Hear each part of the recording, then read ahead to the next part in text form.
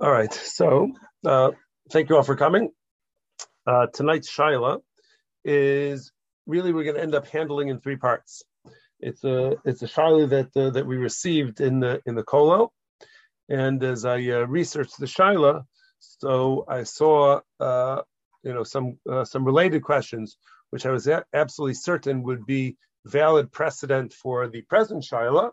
But then as I researched further, so I realized that there's some very interesting nuances within the Shaila itself. And as with many Shailas, so all of the details are going to be specific, and the application of those details are also going to be very specific. So hopefully we will get through the material, and you'll see the excitement of it. So the Shaila was as follows: there was a fellow who was an employee by somebody's business, and while he was an employee there, so he would get his paycheck, and he would look at the pay stub, and it would say, your salary, this is how much was deducted for FICA, and this is how much is deducted for that, and all of the deductions appeared on his pay stub. So he was expecting that when he contacted, and then he was let go from that job because the employer did not have much money. The business was not very successful, and the employer couldn't afford it anymore.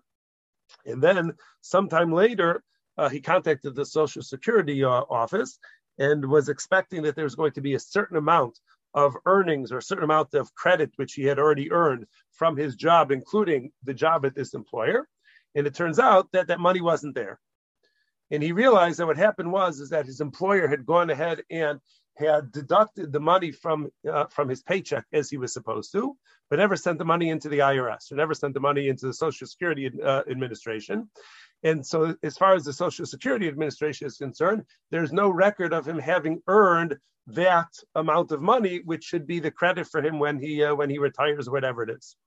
So he wanted to know, what does halacha say in terms of, can he go ahead and take his W-2s, show them to the IRS, or show them to Social Security Administration, which demonstrates that he earned money and money was deducted from his check towards his Social Security account. And then if it happens to be that the Social Security Administration decides to go after his employer, well, that's too bad for him because he should have sent that money in anyways. So he went ahead and he pocketed the money for himself, and too bad on him. Or is this what we call a Masira? Would that involve informing on somebody to the government because you're telling the government that this employer did not send in the money?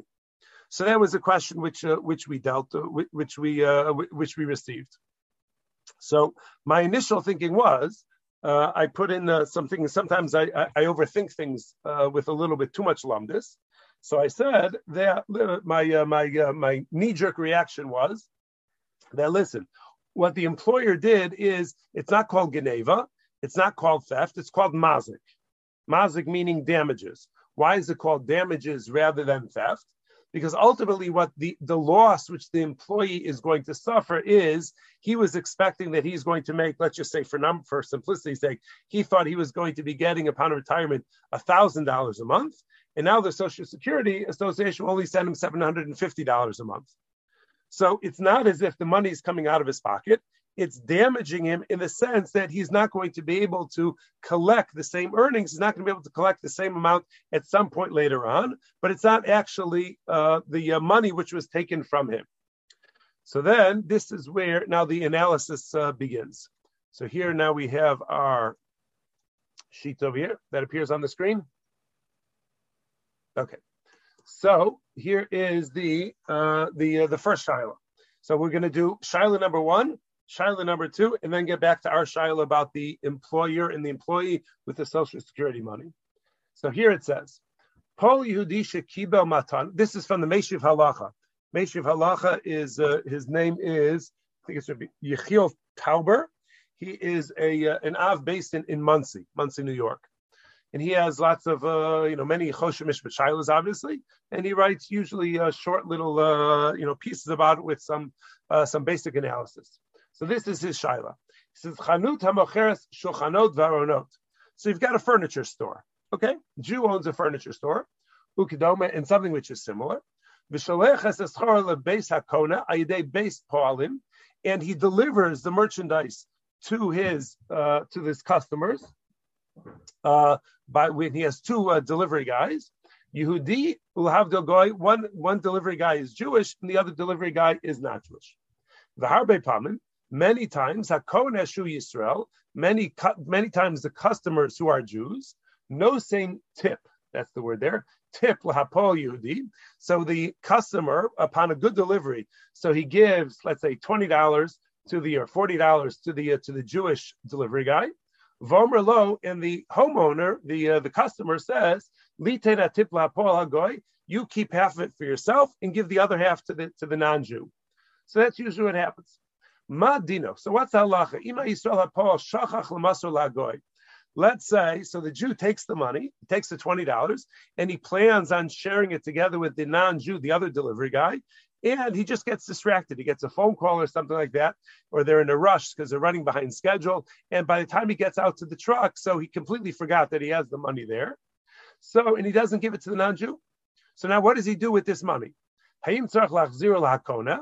Does he go ahead and return the money? Now let's say he didn't give it to the non-Jew, and then the non-Jew is fired, the non-Jew quits, the non-Jew just disappears.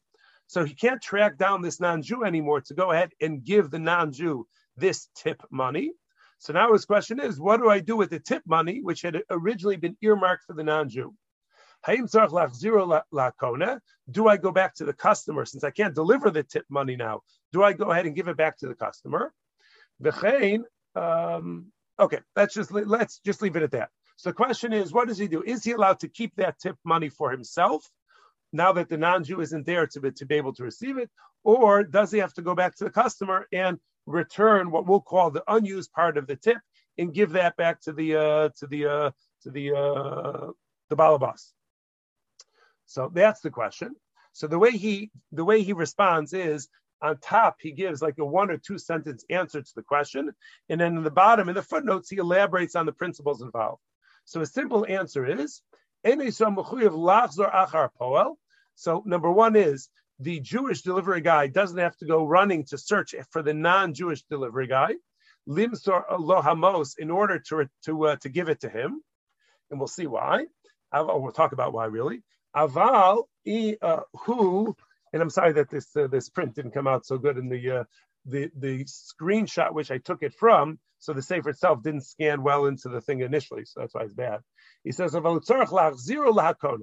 what he does have to do is he has to go back to the customer and he has to return the surplus money to the customer.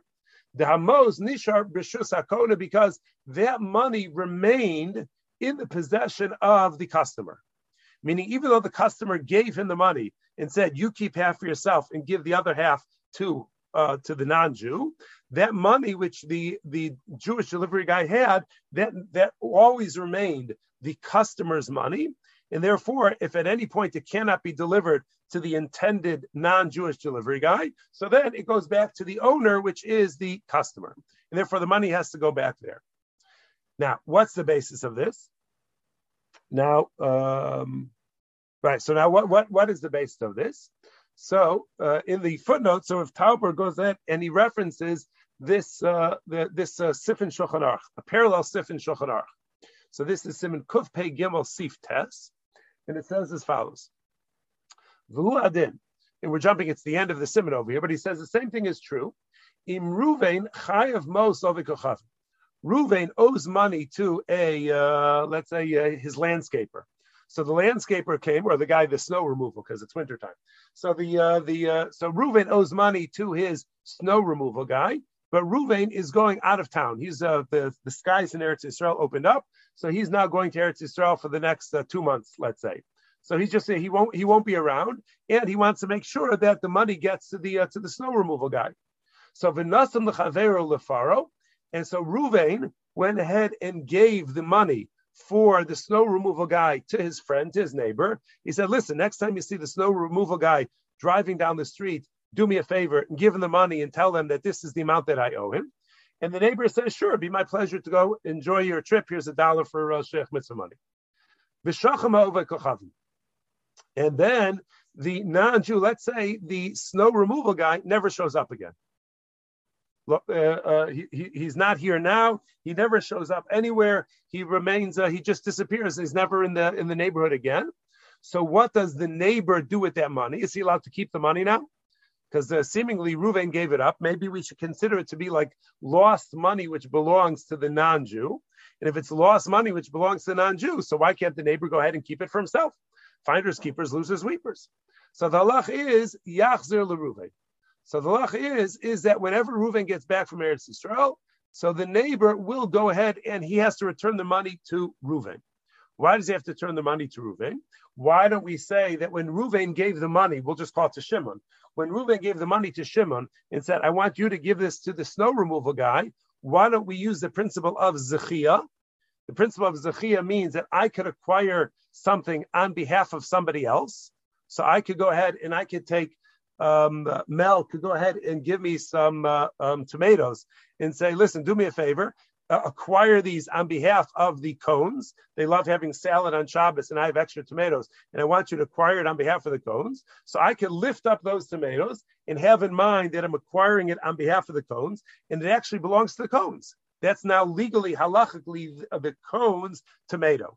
So why doesn't the same principle apply over here? When Reuven, the homeowner, gave the money to Shimon, the neighbor, and said, I want you to go ahead and give this to the landscaper. So why don't we say that the principle of Zechia says that the money already belongs to the landscaper?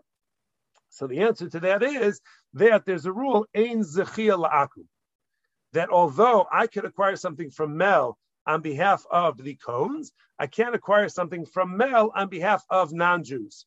The principles which allow Zechia to work, which is really shlichus, which is really agency. So agency from a halachic perspective is a principle which is limited to Jews. It doesn't extend to non-Jews.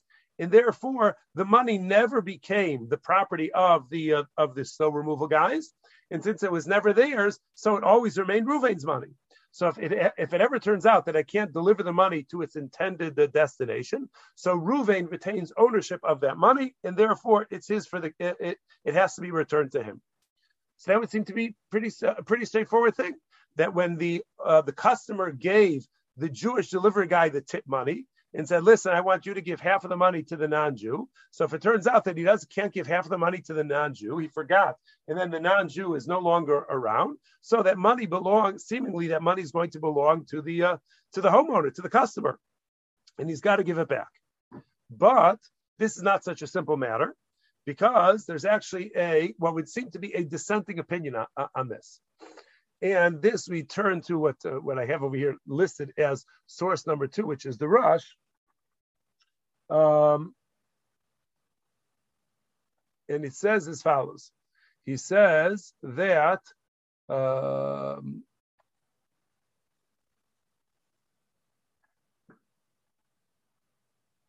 so he gives, I don't want to read the whole thing just because of time.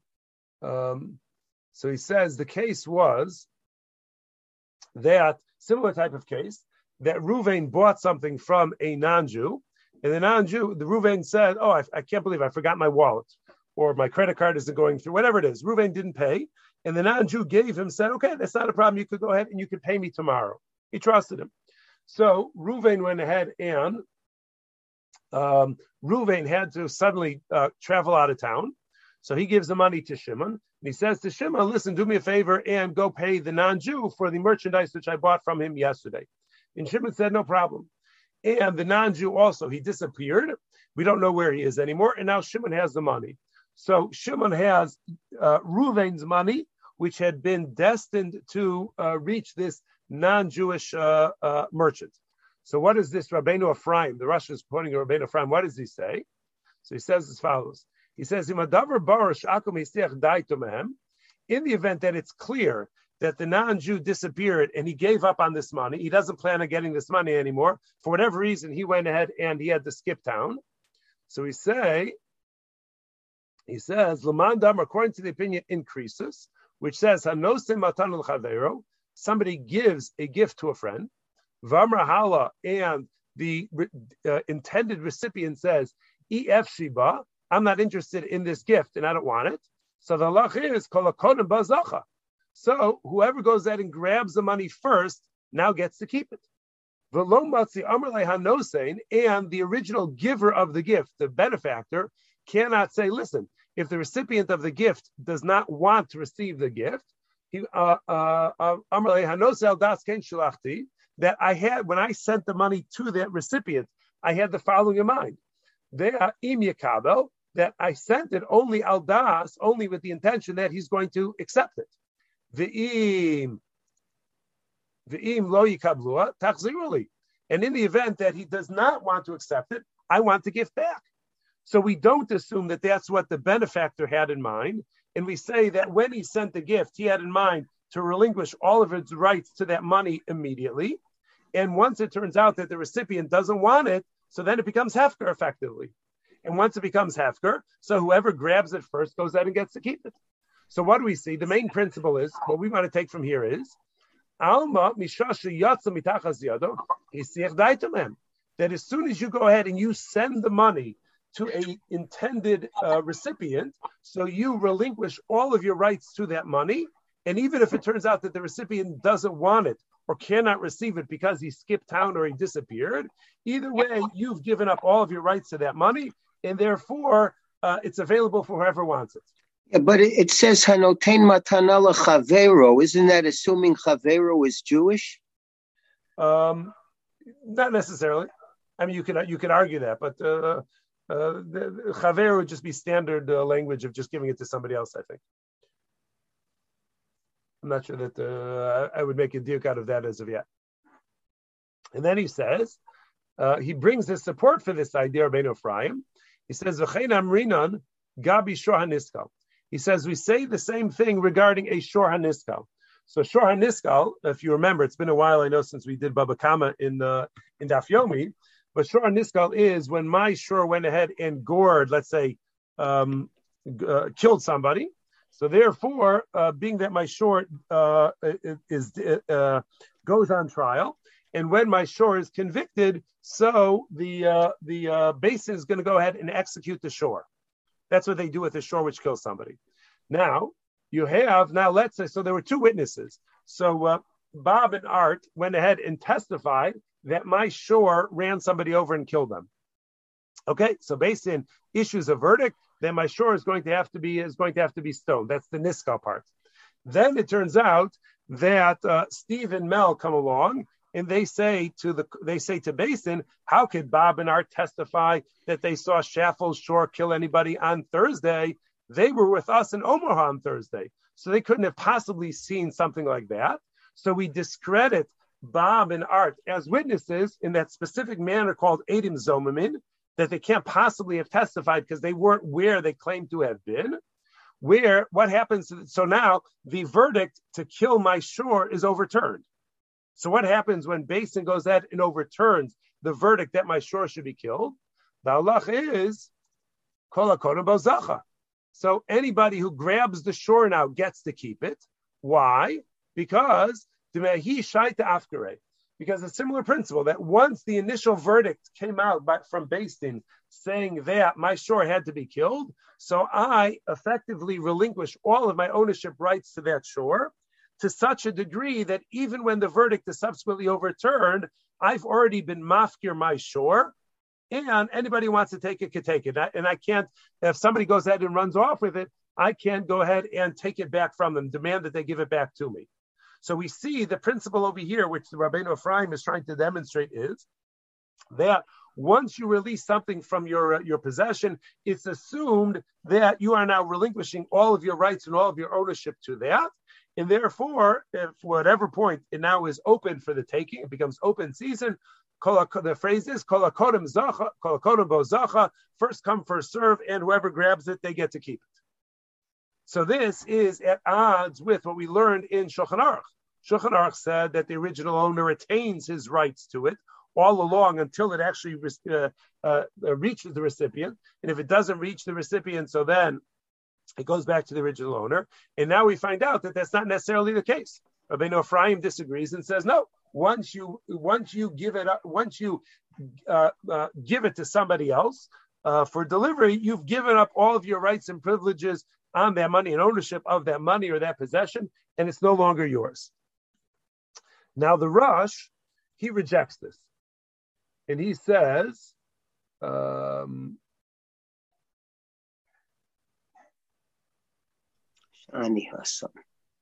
want to read the whole thing. Let's go over here. We'll just read this part. So he says, Aval, so he's saying, why is the case of the gift, why is the case of paying the non-Jew for the merchandise which you bought on credit, why is that different than the case of the Shor and Iskal? So he says, Hacha, lo hava hefker. He says over here, when the Jewish customer sends money with his neighbor to pay the non-Jewish merchant, so he wasn't making his money hefker at all. Because even after Reuven gave the money to Shimon and said, oh, you're going downtown anyways, will you take this money and drop it off at the store where I bought this couch? Even after he did so, he still has not been mafkir the money. He hasn't given up all of his rights and ownership of that money. How do we know? Because Ihava Amar Reuven to namely Ve'esav Eten Bahem Achid Bahem Ha'akum. Because if Reuven calls up Shimon and says, you know what? I just got into a car accident. I need that $1,000 to make repairs on my car, and I'll just have to let the non-Jew run after me for a couple of months to before he gets the money, because I need the money for something else. So Reuven would be allowed to go ahead and do so. He could demand that Shimon return to him the money. So So Shimon would certainly be obligated to return the money to Reuven, because it's still Reuven's money. Everybody would agree to that, the Rosh asserts. And therefore, V'kevan Dakati Yeshos Chusbahem, and being that if at any point Reuven calls Shimon and says, listen, don't give the money to the non-Jew anymore, hold on to it and give it back to me, since he has the right to do so, it's evident that Lo Asach Daita Minayu. So he never was Mesiach Das, he never gave up his focus and attention on that money, and he did not make it into Hefker at all. He gave it to Shimon only with the intention that Shimon would go ahead and deliver it to him on his behalf. And in the event that for whatever reason Shimon cannot deliver it to the non-Jewish recipient, so it would have to go back to Reuven, because it's Reuven's money. So we have over here is the Rosh is now telling us a principle. He says that if I go ahead and I give somebody else money to deliver it to whatever the destination is, whether Jew or non-Jew, so there's two different scenarios. There could be one scenario where it's really my money and Shimon is acting on my behalf to deliver it for me, but it remains all along my money, so that if at any point I call Shimon and say, I changed my mind, I want you to return the money to me, Shimon will be obligated to do so. Or you could have a scenario where Reuven gives the money to Shimon and he never expects to get it back ever again. He's essentially mafkir it, he gives it up, and the money is gone forever. So there's two different scenarios. So in the case that where if I give the money to Shimon and I'm mafkir it, I never plan on getting it back. So then if the recipient doesn't take the money, it's hefker, in kol hakodem bo zacha. In the event that I never actually relinquished my rights or my ownership of that money, I just gave it to Shimon to do me a favor to deliver it for me, then the halacha is going to be that it's always my money. And since it's always my money, therefore, if it ever cannot be delivered to the recipient, so then it has to be returned to me because it always remained my money. So what distinguishes between the two cases? Is it something that Reuven said when he handed the money over to Shimon? No, it's in the first part of. If you go back to the part you just read from, the first couple of lines talk about why the Shor HaNiskal is different. So hold on, let me. I want my cow back. Right, but there in that case, in the case of the cow, so once there was a verdict, we assume that it's all based on it's what's called an anan sahadi. It's based on what we assume people have in mind. So if you get a verdict from Beis Din pronouncing that your shor has been convicted of murder 1 and it's going to be executed, so they already have the shor in jail, they already have it in prison. So at that point, you say, you know what? Okay, what am I supposed to do? It was a bad shor. It's now going to get executed, and I never expect to get it back, because how often do you have a case of Eidim Zomamin? So since it's an unusual occurrence to happen, so that's why we're certain in that case that the person would actually be mesiach das. He would actually give up hope. He would be miyayish, ever getting it back, and that would be the end of it. But in a case where I'm sending the money to be delivered, so then we would say that the likelihood is that you want to keep it, you want to keep your options open, so that in the event that something happens and the money doesn't get delivered, or you need that money suddenly, you would want to retain that option to be able to use that money. So there's no evidence to say that you actually mafia the money just because you gave it away. So now he says, so seemingly we would have to go ahead and we would have to sort of make that call. But now he says, so this now Rav Tauber in the footnote over here. He says, he says, and I'm reading somewhere around here where the mouse thing is. He says, after thinking about the matter, however, Nira bar, it seems clear. The Benino Nidan, this is now talking about the case of the tip, where the Jewish customer gave the Jewish delivery guy $20, said $10 for you, $10 for the non-Jewish guy, and then the non-Jewish guy disappeared and he never received the money. So what does the Jewish delivery guy do with that extra $10? So says Rav Tauber, the Benino Nidan asalo lika chamos, that the Jewish delivery guy cannot keep the $10 for himself. Latzmo, mitam acher, for another reason. And it turns out, this is going to demonstrate that the case of the tip is fundamentally different than the other cases that we were talking about. Why? What's the reason why the Jewish customer was giving a tip to the delivery guys in the first place anyways? He wanted to make sure that there would not be a chil Hashem in the eyes of the non-Jewish delivery guy. The derech hanashim who ganim litain tip la'apolim, because generally what you do is, when it's industry specific, obviously, but in many industries it's common practice to go ahead and tip the service guy. So if that's what they're expecting with this delivery thing, is that you're going to give a nice tip, v'ratza linog minag derech eretz, and the Jewish customer wanted to make sure that he followed this etiquette of tipping the delivery guy. Dim hu lo yiten yektsas chel Hashem. Because if he doesn't tip the delivery guy and the delivery guy is expecting it, so what he's going to say is, oh, those cheap Jews. And he's going to look down upon the Jewish people that they're trying to rip him off and they're not doing something as basic as tipping the delivery guys. So that's what we think, that's what we assume the customer has in mind. Okay, for whatever reason. Now he says, I don't want to go into that. And being that the customer wants this $10 to go towards the purpose of creating a Kiddush Hashem, so the other Jewish delivery guy can't pocket the money for himself. That's not the purpose of the money. The purpose of the money was to create a Kiddush Hashem, not so that you should be able to buy yourself another burger buddy. That was never the intent.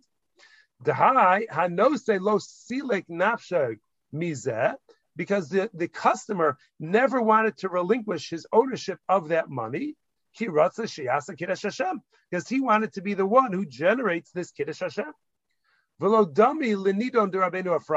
And it's not similar at all to the case of Rabbeinu Ephraim, where you bought something on credit and now you're sending money, which is payment for the merchandise, to the non-Jew because you owe it to him. So in that case, it's fundamentally different.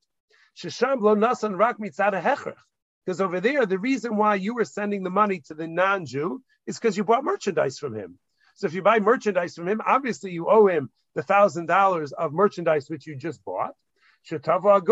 Because the non-Jew is saying, listen, here's the invoice. You owe me $1,000 because I delivered to you $1,000 worth of merchandise.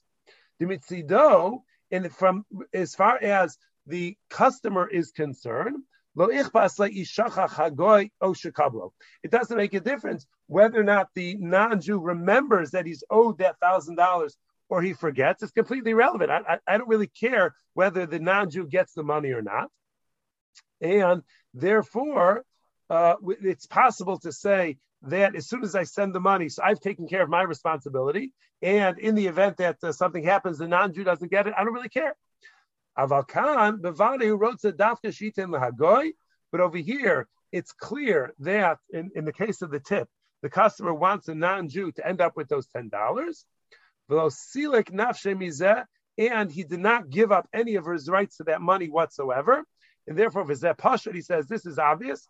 And therefore, in that specific case, the delivery guy is going to have to, if he can't give the $10 tip to the non-Jew, he's going to have to return it back to the customer. Okay? So that is step number one in our analysis. And now we move to step number two. So this is from a different sefer. It's called Kisei Mishpat. This sefer is written by the same author, just a different sefer which he wrote. And here we get a little bit closer to our case. You see, the name of the siman says Din Bal Chanus Hama'akev Demei Meches Atzmo. So this is talking about a merchant who collects sales tax and then never sends it to the government. He just keeps it. All the customers come in, they all pay whatever the sales tax is, and then he keeps it for himself. And he does not. He's hoping that the government will never audit him or never come after him looking for that money. So now he says. So what's the shaila? It says Chanusa mocher dvarim shetzrichim hakolim l'shalom meches al zeh. So you have a store which sells merchandise which is subject to sales tax. Vofen gvias hamechesu, and the way the tax is collected is shebechol mechira mechira shemocher lakona. Every purchase which is made, hu lokech me'akona kama achuzim b'shvil hameches. So he's going to collect a certain percentage of that towards the tax. In parentheses there, you see his best effort to go ahead and transliterate sales tax. That's what he does. I don't know what accent that is, but it's a sales tax. Ubesov Hashana, and then at the end of the year, Mishalim Hakol Laha'iriya. At the end of the year, you have to go ahead, the merchant has to send money to the city. It's a city sales tax. So he is obligated to go ahead and send that money to the city. Vine Kara Mikra, and it happened once, Shabala Chanus, Sagar Chanuso. So the store owner went ahead and he closed the store in November. So he had been collecting sales tax from his customers from January to November. November, he shuts down the store. And as a result of that, he decides, listen, they've got nothing over me anymore because I've shut down my store anyways, and I'm not going to pay them the sales tax. I'm just going to keep it for myself. And however people found out about it, but people found out that that's what he did. So now the question is, the shaila is, so is he obligated to go ahead and track down all of his customers and return to them the sales tax? Because he only collected the sales tax because it was supposed to go to the city. That's the only reason why the customers paid. If it turns out that he never paid the money to the city, so why should he be able to keep the sales tax? That's my money. It's not his money. And then he says, just to make aggravate us a little bit more about these things, about the dishonesty, he says, what happens if it's clear this guy never planned, he has a store, and he never planned on paying the sales tax to the city. He collects it, and he had no intention ever to go ahead and send it in. He had all sorts of shtick which he was planning on doing to get out of sending the sales tax money to the city. So is he allowed to collect sales tax from the customers when he knows that he never plans on sending the money to the city? Is that allowed or not? So here he goes ahead and he says, he begins in this tshuva also with essentially the same analysis. Shulchan Aruch, source number 1, which we had above, and then the Rosh, quoting Rabbeinu Ephraim, and the Rosh's distinction about giving up the money or not. And then after repeating all of that analysis, so he says as follows. He says, it's always nice when you read this. You spend a couple of hours reading through 5 paragraphs and looking up the sources and making sure that you understand it all. And then after all of that effort and getting it clear in your mind, then he comes along and he says, but in our case, none of that stuff is really relevant anyways. Sent me on a wild goose chase over here, searching all this stuff and trying to understand Rabbeinu Ephraim and the Rosh, and now you tell me it's not really so relevant anyways. Why? Because he says, and Steve, you'll tell me if this is wrong, or if anybody else knows, but Steve may know better than everybody else here. He says, because according to the law, the customer is the one who really owes the sales tax to the city. And what the way it's structured is that the city appoints the merchant rather than rely on every customer being honest in saying exactly what they purchased and sending in all that sales tax money to the city directly from the customer. So what the way it's structured is that the store is going to collect it on behalf of the city. They know low rishus, and the reason, what the incentive that the merchant has to go ahead and do all of this is, wherever this is taking place, is the merchant is allowed to hold on to all that sales tax money until the end of the year, and he's allowed to use that money. So that's revenue which is coming in, which he's allowed to use, which he has access to till the end of the year. And he could use that money if he wants. He just has to make sure that he pays by the end of the year. So what does that mean for our purpose? The nimtza turns out the miyad kishenasan hamechas, that as soon as I, the customer, go ahead and give this dishonest merchant the sales tax money, the 3%, let's say, so I, the customer, I have essentially satisfied my obligation to the city. I followed their instructions. Their instructions are, when you go into the store and you buy food items, so you have to pay 3% sales tax on that, and we want you to go ahead and give it to the storekeeper. Okay, I took care of my obligation because I paid the 3% to the storekeeper. And therefore, I am off the hook as far as my obligation is concerned because I did exactly what they expect me to do. And as far as the way it's structured, so the merchant has the right to use that money, because he said he's allowed to hold on to it until the end of the year. And he's able to go ahead and use it all the way until the designated time when he's got to go ahead and he's got to send in the sales tax which he collected over the past year. Well, at least in the United States, the situation is similar, except that they have to pay it much more often than once a year. Once a year, okay. Okay. But he has it for that month. Okay. The main thing is that he has it for a period of time. Depending upon the volume of sales, it could be a month or it could be a week, but he does have it for a period of time. Gotcha. Okay. Good. So he says, yeah, we said. Nim says, so it turns out that when I go into the store and I purchase the merchandise and I pay the sales tax, so that money now belongs to the merchant. That money is no longer mine. I've paid my sales tax. So in this case, it's not like I gave it to a shliach. And now what does the shliach do with it if the recipient isn't available anymore to receive it? Over here, when I gave it to the merchant, I have completely satisfied my obligation of paying a sales tax. And that money is not mine. That's the ultimate of being meyayish or being mesiach das, never receiving that money again. And therefore, if the merchant decides at that point, he's not going to go ahead and send the money into this city, the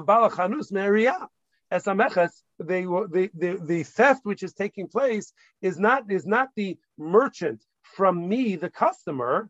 The theft which is taking place is the merchant is now stealing from the government. He's not sending them the money that they are supposed to receive, but that's not my money.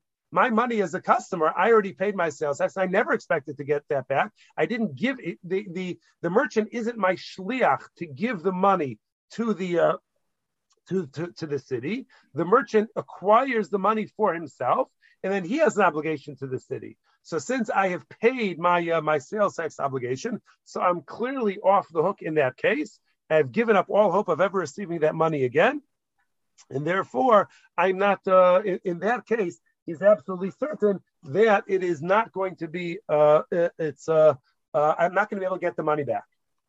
Okay, so far we have two cases. We had the case of the tip money. In the case of the tip money, we said that in the event that the intended recipient is no longer available, the money goes back to the balabas. In that case, he hasn't given up his rights to the money. And if it cannot reach the intended recipient, it goes back to the balabas. Now we have the case of sales tax, where we say that once you gave the money to the merchant, you've satisfied your obligation. You were Mesiach Das, you gave up on never receiving that money back again. And if it turns out that he wants to rip off the government, that's between him and the government. But you can't go back to the merchant and say, hey, if you're not submitting that money to the government, give me that money back. That you don't have a right to do because you are Mesiach Das. That's the case of Rabbeinu Ephraim. So now let's swing it back around to our original Shaila. So original Shaila was the employer who deducted money for Social Security and then never sent the money into the Social Security Administration. So which of the two categories are we going to put this into? So that becomes a Shaila, and that's now it's taken us all this time. It's taken us these 43 minutes or so just to go ahead and put together the information that we need for the Shaila. And it's important because now we know that there's two different ways of looking at it.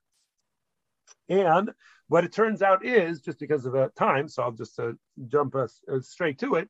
So what it turns out is that this is actually a third scenario which doesn't fit into either one of those previous two cases. Why is this the third case? Now the Rav Tauber actually alludes to this in some of the different scenarios which he discusses with regards to the sales tax. But over here, it's a different thing altogether. Here, it actually is theft that the employer is doing from the employee. In other words, when I go ahead and I am hired by you, and I'm going to earn $40,000 for the year. That's how much you're going to pay me. So everybody knows that when you get your first paycheck, when you get your first monthly paycheck, it's not going to be $40,000 divided by 12, because you, the employer, you're going to go ahead and you're going to deduct from my paycheck all of those various deductions which they do.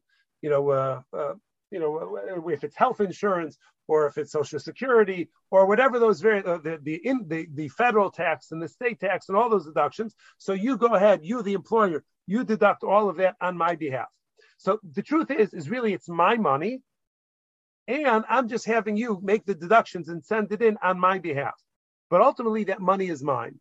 So when you go ahead for the entire year, you are taking out of my paycheck money to go to Social Security. You are sending in my money to go to the Social Security Administration so that eventually I'll be able to benefit from that money.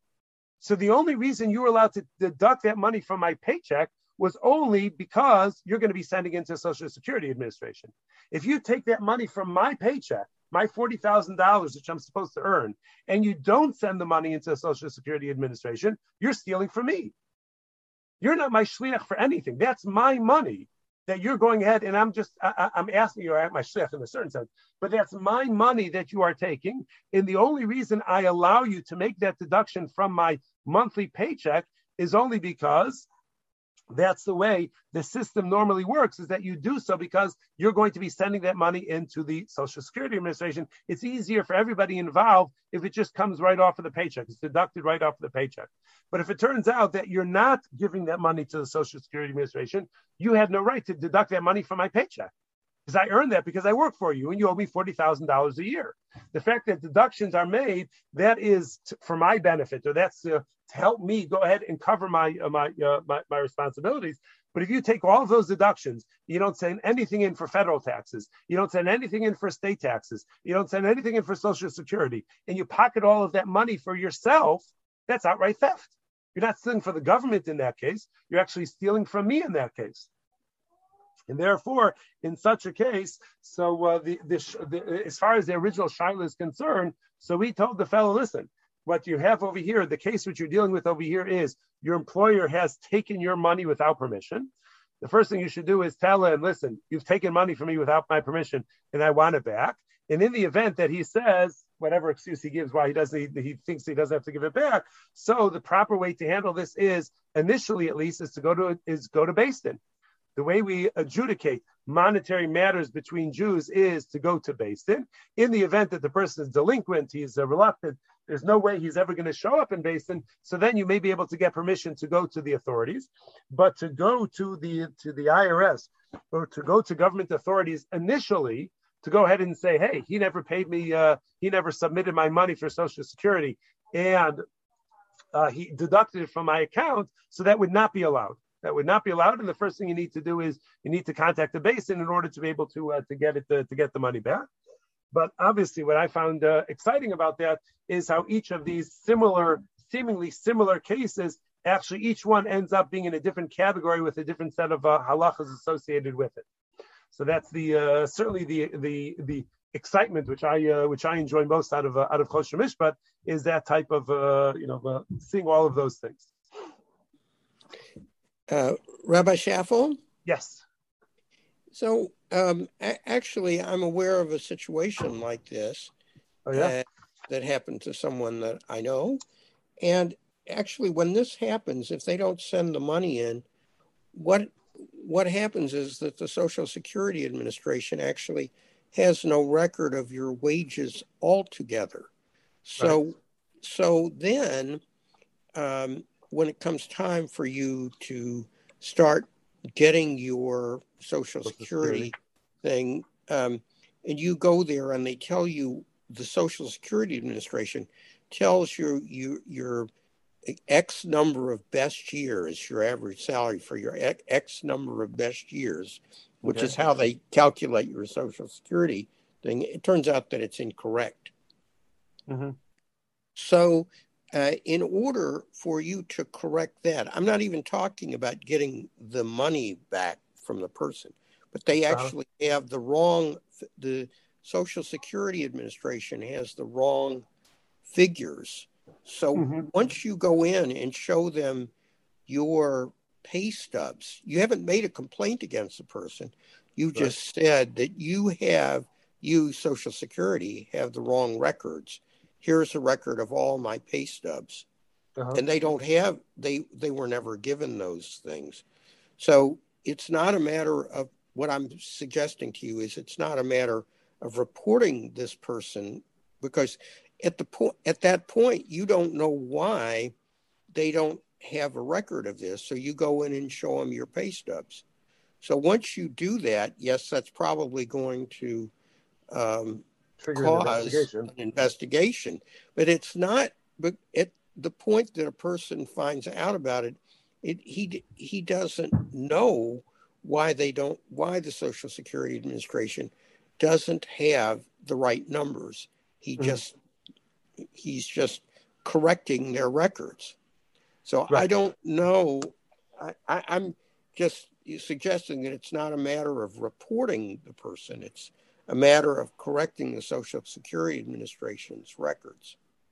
Right. So there'd be in the case which we received. So the person actually, he knows already because he looked it up. You know what records they have on him currently, and is able to see that those things were missing. So here, it's not like he waited until retirement and then he goes back and notices that something it's not adding up. Here, he already knows, from the outset that's the case. But yeah, right, very good. So that's so I mean that was essentially my initial argument, that there are times when you have the right to pursue your rights. And if it ends up being somewhat harmful to somebody else, so too bad, so sad on him, because there's nothing wrong with you pursuing your own rights. So that was also part of my initial thinking, is I should be able to go to the IRS. I was thinking that the IRS owes me the money because they actually did the work. But it turns out that aligns with my initial thinking, that I thought it was really a halacha of being mazik.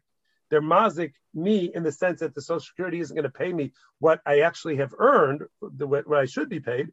But it turns out that the problem occurred much earlier in time, because it occurred at the time that when he withdrew, when he took those, he deducted those Social Security payments and then never sent them into the government. So he had no right to take that money and then not give it to the government. So that's why it's not between me and the Social Security. It's between me and my yutz of an employer. Ex-employer. Right. Okay. Very good. Okay. Thank you. All the best, everybody.